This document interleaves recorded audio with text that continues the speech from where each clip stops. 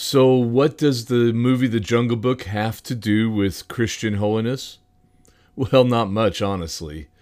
But let me explain as we take a look at the results of salvation. What does salvation mean to you, the Christian, today on the best of Christian Holiness Daily?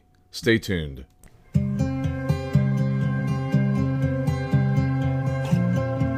Holiness is perhaps the most misunderstood concept in Christianity.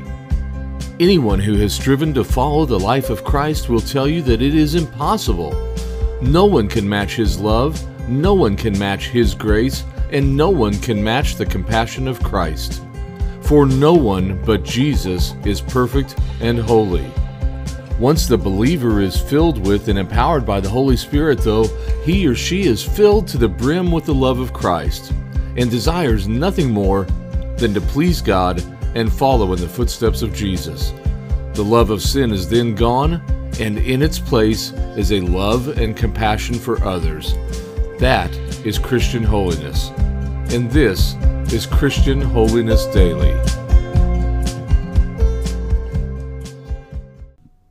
I must have been about 6 years old when the original Disney flick called The Jungle Book was released, and I loved it. I loved it so much that I begged my mom for the book. I mean the original book by Rudyard Kipling. But she had just paid for clothes, school clothes, for all of us boys, 3 of us boys. And she was a working single mother, and she didn't have money for a book. Well, somehow I found the Disney book based on the movie, and I got my hands on it, and I didn't put it down for a year. It was colorful, it was fun, it was funny, it was the same story as the movie, and I learned to impersonate the voices of Baloo, Bagheera, and Kaa, but I especially loved Bagheera and Kaa because I knew them as Mr. French and Winnie the Pooh. If that doesn't ring a bell, then look it up on IMDb. Well, I eventually got the Kipling book, and I was as enraptured by it as I was the movie. I read that book, The Jungle Book by Rudyard Kipling, a dozen times growing up. 50 years later, though, it's not the Kipling book that stands out in my mind, it is the movie. And here's why I make a reference to it on Christian Holiness Daily. It's because of the elephants. Remember the elephants? In the Disney movie, Colonel Hathi, the commanding elephant, is a true leader. He is benevolent, he is kind, he is benevolent, he is kind, and all the other elephants follow him. Well, no, I'm not going to make a comparison of Colonel Hathi to God. I will, however, contrast him with God. In rewatching the movie recently, I realized that most of the time, the elephants do not follow Colonel Hathi. Rather, they follow the elephant that follows the elephant that follows the elephant that follows the colonel.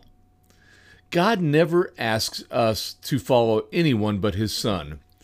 Not once did Christ say, "Follow James. He is following me, and I will make him a fisher of men."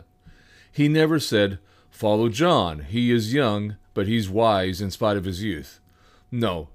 Christ inevitably called and still calls every man, woman, and child to follow Him and Him alone.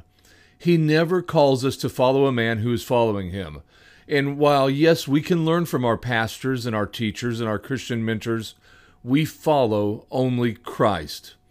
And if we follow Christ, we know that He sits at the right hand of the Father, and if you have accepted Him as your Savior, His Spirit, God, lives within your heart. Now think about that. God lives in your heart. Christ acts as our advocate. He teaches us. He guides us. He even prays for us. When our spirit is broken and we cannot utter a word, He prays for us. He preserved all things necessary for salvation and discipline in His holy book, the Bible. All you have to do is follow His command when He calls you. Follow Christ. Mark 2:14 says, "And He said to him, 'Follow me.' So he arose and followed Him." So, up, 2, 3, 4, keep it up, 2, 3, 4, company, sound off.